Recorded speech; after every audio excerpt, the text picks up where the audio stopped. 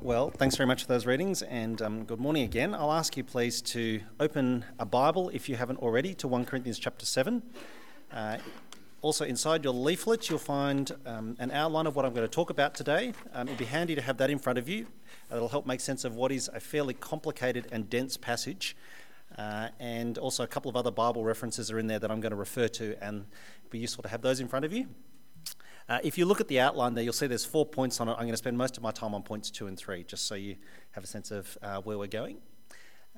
As we come to God's Word, let me lead us in prayer, and then we'll see what it has to say to us today. Heavenly Father, thanks for your Word. Thanks that it's been written for us and for our salvation. We pray this morning as we try and come to terms with what is a passage that's full of meaning but hard in application, that you would grant us soft hearts, a desire to live in a way that's pleasing to you, but above all, you'd enable us to overflow in thankfulness to you for all that you've done for us. Amen. As I said, it's lovely to be here again. I hadn't thought it would be this soon that we'd have a chance to be back here amongst you here in Robertson. Obviously you're in the middle of a series working your way through 1 Corinthians, and I really want to start by saying thanks very much, Graham, for this passage. Yes, I'm not sure how you feel or what your reaction is to what you've just heard read. It strikes me that there's a whole bunch of things in that passage that are pretty out there. So, for example, Paul says, if you're having trouble controlling yourself in terms of sexuality, Paul says, just get married. On the other hand, he says, if you want to get married, it's actually good not to get married, which sounds kind of insensitive to those who do want to get married but aren't. And then to top it all off, Paul says to those who are married, your body belongs to your spouse. And in fact, the only reason you're not to have sex, that's what he's talking about here in 1 Corinthians 7, the only reason you're not to have sex, according to 1 Corinthians chapter 7, is because you're going to the church prayer meeting. Now, obviously Paul never had kids or a mortgage or in-laws visiting. You read this passage and you think, sorry if your in-laws are here with you today. You think this passage, it seems pretty out there compared to where we are today and to our situation. Let me say from the outset, my aim this morning is fairly modest. I want to persuade you from 1 Corinthians chapter 7, from verses 1 through 24, I want to persuade you that God is good. I want to persuade you that God is good and that he gives good gifts to everyone. And the reason I want to do that is because, well, obviously I think that's what the passage is about, but in particular, I don't know everyone's circumstances here. Clearly that's obvious. I don't know your situation. And therefore it's hard, in a sense, to be able to speak in a way that will necessarily connect with each person's own life and own context. But that's okay. It's okay because this morning what we're doing is we're listening not to what I have to say, but we're listening to God's word. And God is good. And his word testifies to his goodness to us. Okay, so that's my goal this morning, to persuade you that from this passage, God is good and that he gives good gifts to everyone. And as you can see on the outline, there's 4 parts to the talk. And as I said, I'll spend most of my time on points 2 and 3. Let's start with point 1.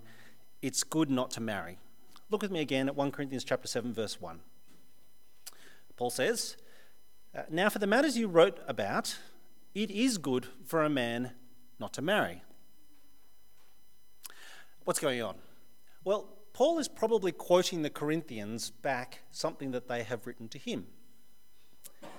It seems that the Corinthians have said to Paul something to the effect of, well, it's good not to marry, isn't it? And Paul is agreeing with them. Now, why would the Corinthians say such a thing? Well, probably what's going on is that the Corinthian Christians, given their context, they thought that they were, in some sense, super spiritual if they abstained from sex.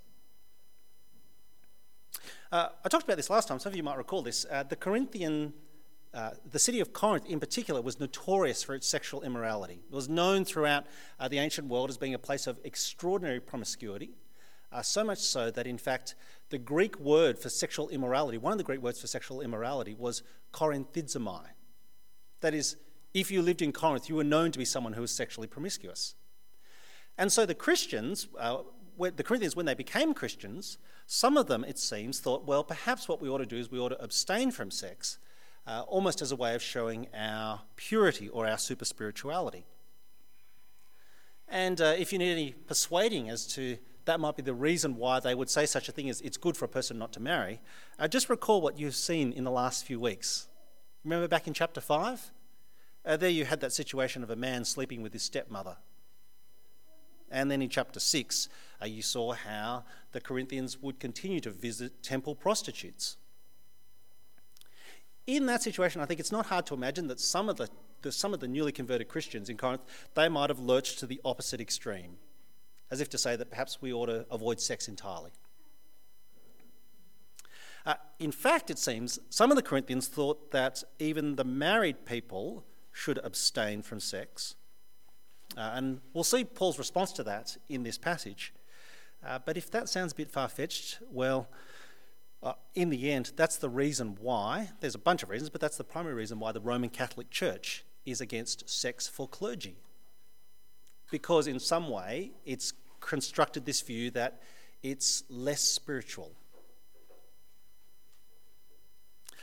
And so, Paul begins in chapter 7, verse 1, yes, it's good not to marry. But let's be very clear about what he can't be saying. Paul can't be saying, therefore, that marriage is a bad thing. You know that for a couple of reasons. One is, elsewhere he's very positive about marriage. So if you have a look there at 1 Timothy 4, verse 3, I've printed it there for you in your handout. Here he's talking about people who have actually lurched away from the gospel, who've descended into heresy. And he says in chapter 4, verse 3 in 1 Timothy, these people, they forbid people to marry and order them to abstain from certain foods which God created to be received with thanksgiving by those who believe and who know the truth. For everything God created, including marriage, is good, and nothing is to be rejected if it's received with thanksgiving. So Paul can't be against marriage. In fact, if you look back at 1 Corinthians chapter 7, drop down to verse 7, Paul will say in verse 7, I wish that all men were as I am, that is, unmarried, but each man has his own gift from God. One has this gift, another has that. What Paul is saying here is, in fact, that every person has been gifted by God, either in marriage or not. So what is Paul saying then in verse 1 when he says it's good for a man not to marry? I think what Paul is doing is he's reminding us that marriage is not to be the be-all and end-all of our existence. It is not to be the thing to which we aspire to more than anything else in this life. It is a good gift, but it's not the only gift of God's. And if it's a gift that's granted to you, Paul is going to go on to say it needs to be used well and properly. He's going to return to this idea of actually choosing to remain unmarried later in the passage. In fact, in verse 25 onwards. And he's going to extol the benefits, in fact, of never marrying, which again sounds pretty countercultural in our society. But I simply say about verse 25 onwards, good luck, Graham. You can deal with that next week. Okay, so that's the opening statement. It is good not to marry. So let's go on and then say point 2, how God gives good gifts to everyone. God gives good gifts to everyone. Let me read again verses 2 through 7 and then say a few things about it. Verse 2, but since there is so much immorality, each man should have his own wife and each woman her own husband. The husband should fulfill his marital duty to his wife, and likewise the wife to her husband. The wife's body doesn't belong to her alone, but also to her husband. And in the same way, the husband's body doesn't belong to him alone, but also to his wife. Don't deprive each other, except by mutual consent and for a time, so that you may devote yourselves to prayer. Then come together again so that Satan will not tempt you because of your lack of self-control. I say this as a concession, not a command. I wish that all men were as I am. But each man has his own gift from God. One has this gift, another has that. Okay, the problem, verse 2, is that there is so much immorality. Now, the word here for immorality is the one you actually saw last week in chapter 6. It's the Greek word porneia, from which we get the word today in pornography. The word immorality here is simply a blanket term for any kind of sexual activity outside of heterosexual marriage. Any kind of sexual activity outside of heterosexual marriage. And so some of the things that the Bible will refer to as specific examples of immorality will include adultery, prostitution, sex with a close blood relative, same-sex attraction, and of course horrific things like rape. Paul says, because there is so much immorality, his advice is not actually abstinence, his advice is proper expression within heterosexual marriage. Now we're going to return later to what Paul says to those who want to get married but are not, and to what they ought to do, but first Paul focuses on those who are married and how they're to deal with all the immorality around them.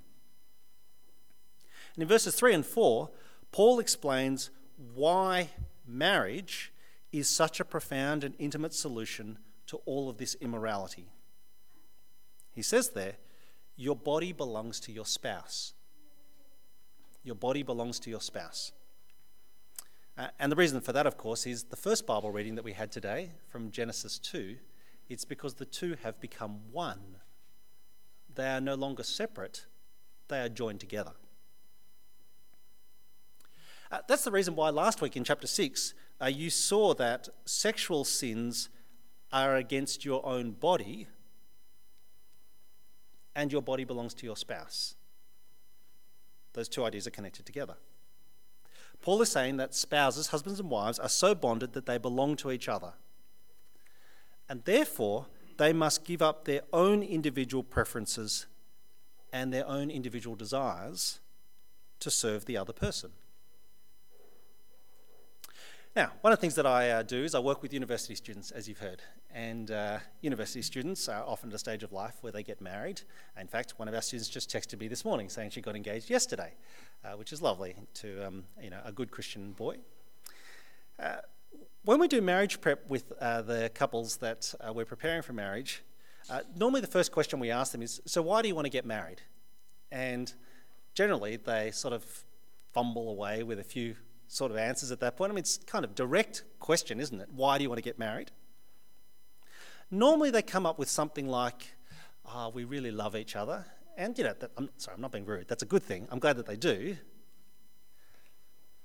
But I've yet to hear a single engaged person say, the reason I want to get married is so that I can serve the other person. Now, I know that that's true, but that's not the first thing that springs to mind.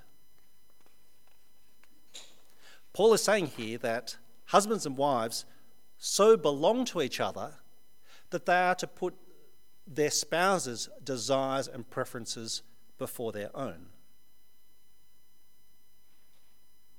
And that means, of course, that there is no justification ever for husbands ignoring their wives' preferences to satisfy their own desires, or vice versa. That's one way. That is not mutual or two-way. And in fact, the particular illustration that Paul will give here in verses 3 and 4, where he talks about a marital duty, it's a polite way of saying, basically, that because husband and wife are bonded together, they are to be sexually intimate with each other. And Paul will say that's so important that the only reason, verse 5, they're to deprive each other is when they would prefer to spend time praying. And even then, only for a time.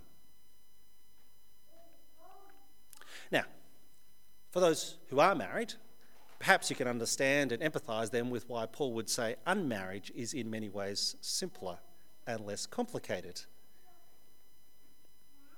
Sadly, I suspect to pray is not the reason why most Christian spouses end up depriving each other.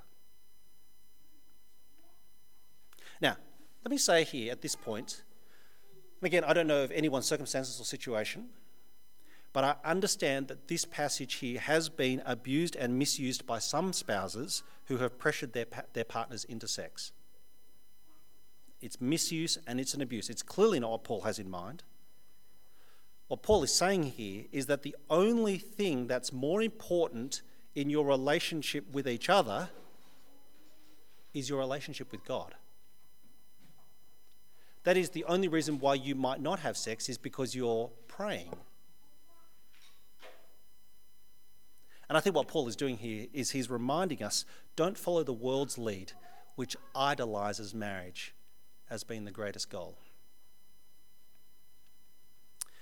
Let me say very briefly then, practically, to those amongst us who are married, Paul is urging us to ensure that sexual intimacy is an integral part of your marriage.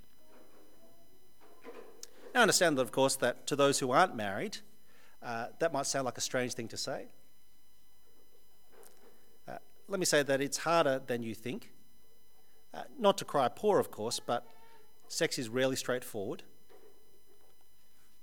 And, again, this is obvious, it's rarely spontaneously earth-shattering like in the movies. It's interesting, actually. My wife and I, as you know, we're involved in marriage ministry in our church. We're running a marriage enrichment night in a few weeks. The topic that we're running it on this time is on sex and intimacy. This may or may not surprise you, but this looks like we'll have the biggest turnout ever at one of our marriage enrichment nights. What Paul is urging those who are married is to look to find common agreement about mutual satisfaction, even if that's not your first choice. Actually, do you know what that's called? That's called compromise. And if you don't know what that word is in your marriage, you've got some bigger problems. What does Paul have to say to those who aren't married? Well, in verses 2 to 5, he said that for those who are married, marriage is a gift from God, and sexual intimacy is an important part of that. In verses 6 and 7, he turns to the unmarried. What he says here is really radical. Have a look at verse 6. Paul says, I say all this as a concession, not a command. I wish that all men were as I am, but each man has his own gift from God. One has this gift, another has that.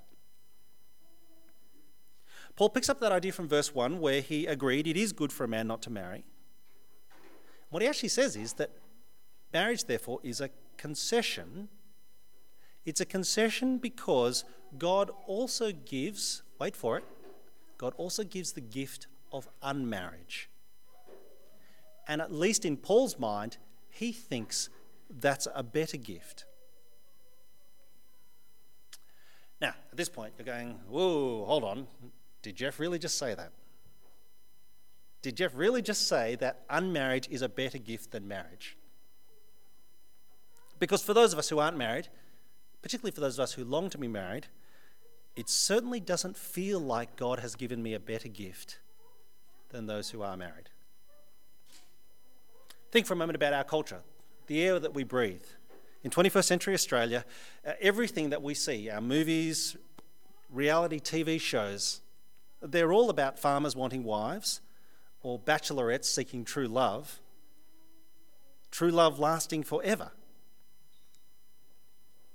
I don't know of many little girls who dream of growing up and not getting married. So to call unmarriage a gift from God, and a better one than that, well, to be perfectly honest, it seems awfully like desperately trying to convince yourself that the dud prize you drew out of the lucky dip is better for you, when in fact what you want more than anything else is to be able to exchange it for something else. So, if that's what you're thinking, and I understand that, you're probably thinking, Jeff, you're going to have to work pretty hard to persuade me that unmarriage is a good gift from God. One of the things I'd like to say to you is, come back next week and you can have Graham persuade you, because that's where the passage is going to go. But for now, what I would like to point out is that although marriage can be wonderfully intimate, it is also very hard and complicated. And again, without crying poor, as someone who is very happily married, if the hardest thing about singleness is loneliness, I would like to gently observe that being in a loveless marriage, or worse, being in a marriage which dissolves, that's pretty painful too. What Paul is doing here is that he's urging us to believe, even against our own initial reaction. Paul is urging us to believe that whether or not we are married, verse 7, never think that God is shortchanging you. Never think that God is ripping anyone off. Because verse 7, each person has their own gift from God.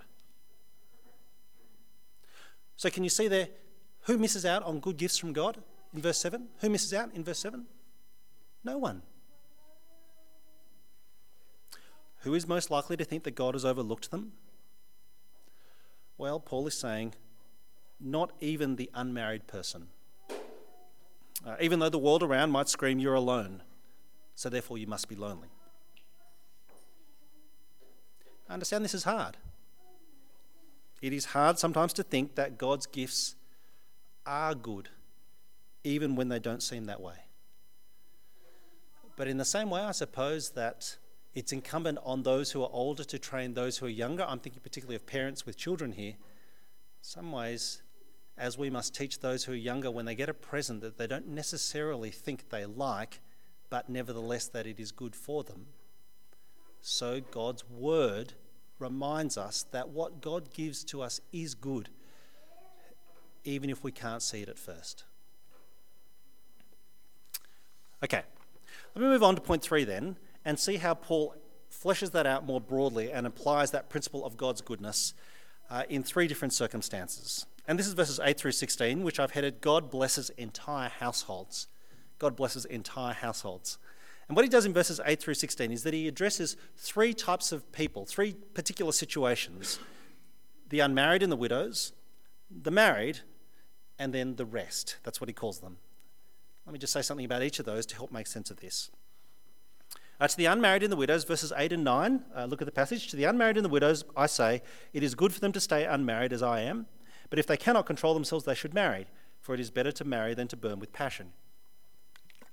Paul is basically recapping what he said earlier, saying that the only appropriate place for sexual activity is in heterosexual marriage, and therefore, to those who aren't married, if they can't control themselves, marriage is the right expression, not any other context or any other relationship.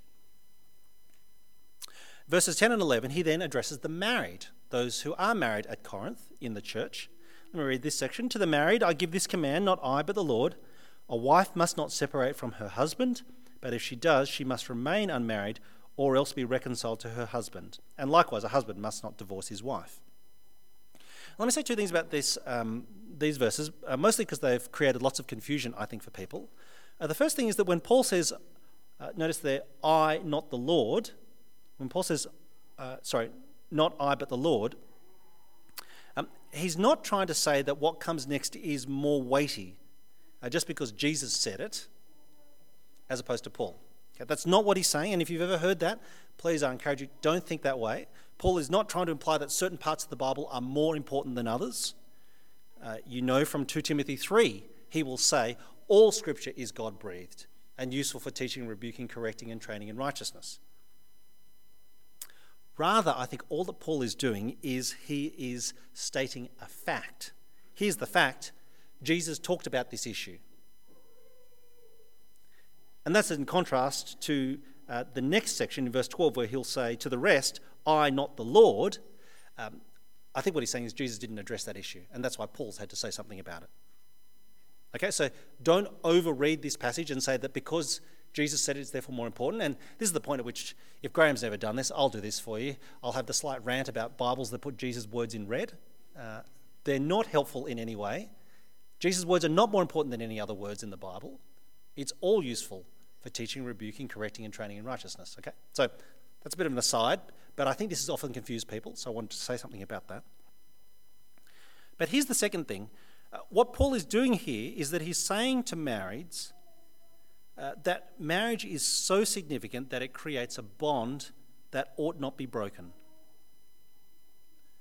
The reason for that is because, amongst other reasons, if that bond is broken, it always affects others. It affects whole households. And I think intuitively, we grasp the strength of the bond between husband and wife, and we understand how much others are affected because, sadly, when it does fall apart, you see how everyone else gets sucked into the vortex. What Paul is saying here is that Christian marriage ought not end in divorce, only with death. The third group that Paul addresses, verses 12 through 16, he calls the rest. Let me read out these verses and then say something about this. Verse 12, to the rest I say, I, not the Lord, if any brother has a wife who is not a believer and she's willing to live with him, he must not divorce her. And if a woman has a husband who is not a believer and he's willing to live with her, she must not divorce him. For the unbelieving husband has been sanctified through his wife, and the unbelieving wife has been sanctified through her believing husband. Otherwise, your children would be unclean, but as it is, they are holy. But if the unbeliever leaves, let him do so. A believing man or woman is not bound in such circumstances. God has called us to live in peace. How do you know, wife, whether you'll save your husband? Or how do you know, husband, whether you'll save your wife? Okay, so in this situation, Paul is describing what you might say mixed marriages. That is, where one of either the husband or wife is Christian and the other is not. Probably what's happened, I think, is that two unbelievers who are married have been converted. One of them has been converted. So I don't think it's the case of where someone who was a Christian has gone on to marry an unbeliever.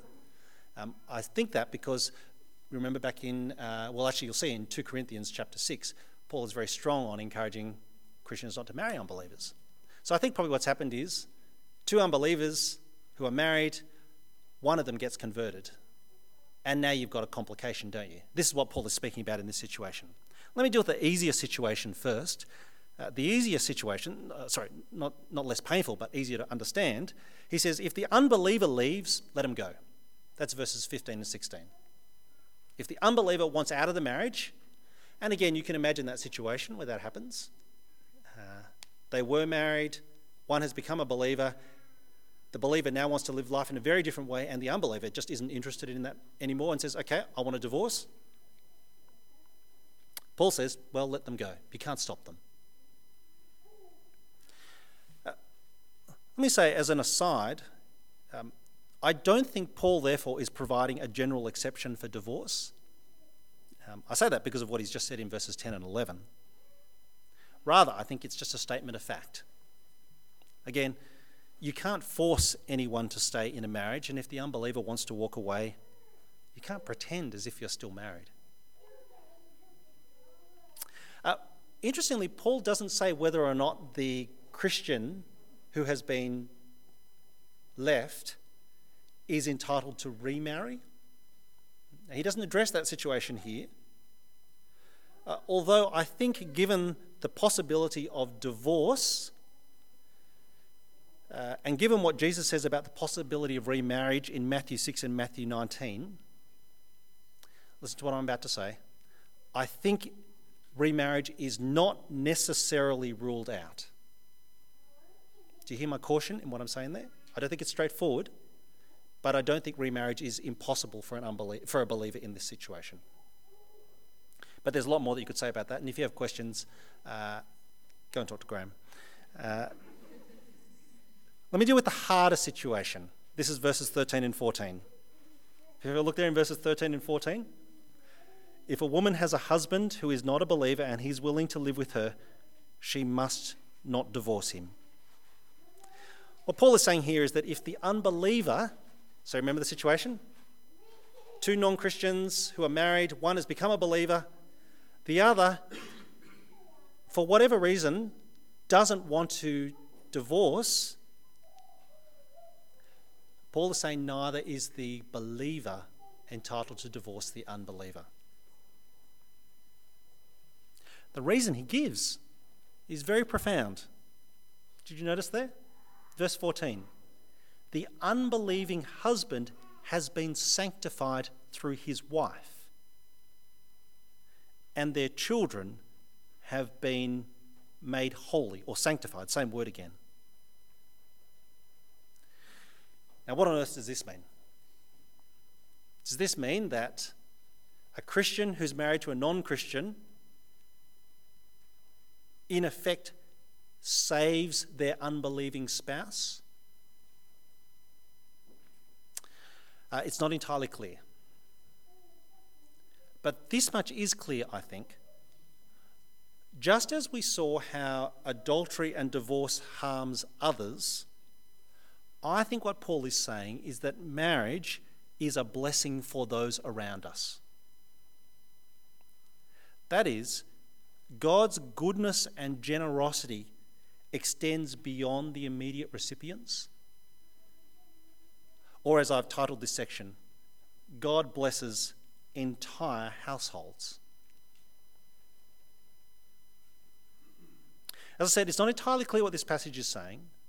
I don't think it means that the unbeliever therefore is saved, because if they've never turned to Christ and have no intention to, it actually wouldn't be appropriate. But in some way, they have been blessed by being joined, two as one, with someone who has been saved. And even more so, their children. And I think you see a reference to that in Deuteronomy 5, which I've printed there for you on your handout. This is where Moses is recording the 10 commandments. The fourth commandment, you shall not make for yourself an idol in the form of anything in heaven above, or on the earth beneath, or in the waters below. You shan't bow down to them or worship them. For I, the Lord your God, am a jealous God, punishing children for the sin of the fathers to the third and fourth generation of those who hate me, but showing love to 1,000 generations of those who love me and keep my commandments. One of the principles I think the Bible is very clear on is that we have individual responsibility, but there are collective consequences to our actions. And so what Moses is doing, I think, here when he records the Ten Commandments, is saying that those who sin, actually their sin affects others. But those whom God blesses, his blessing is even greater, to 1,000 generations, not just 3 or 4. And I thought I'd tell you a story that I think, for me, has brought this home as I've thought about it from my own life. I became a Christian at the youth group that Graham and I went to in middle high school. But the story of how I got to that youth group is the part that I think illustrates the point on view here in 1 Corinthians 7. Clearly I'm Chinese, you might have noticed that. My great-great-grandmother, who lived in China, was converted in around about 1860 when missionaries from England, I've often wondered if it was Hudson Taylor, in fact, but I don't think that's the case, although I like to think that because that sounds, like 3 degrees of separation or something, came to their village in southern China. She became a believer. Her son, my great-grandfather, went on to become a Presbyterian minister, actually, in China at the turn of the 20th century. His son, my grandfather, actually wanted to follow my great-grandfather into the ministry, but for a bunch of reasons wasn't able to, but was a faithful man who lived until he was 93, loving the Lord Jesus and serving him. His son, my father, at the time in which they emigrated to Australia, by that point, actually, my father, I don't actually think was Christian. But I think God's blessing to my grandfather, great-grandfather, and great-grandmother was such that when my father came to Australia, one of the things that he used to do was send me to Sunday school.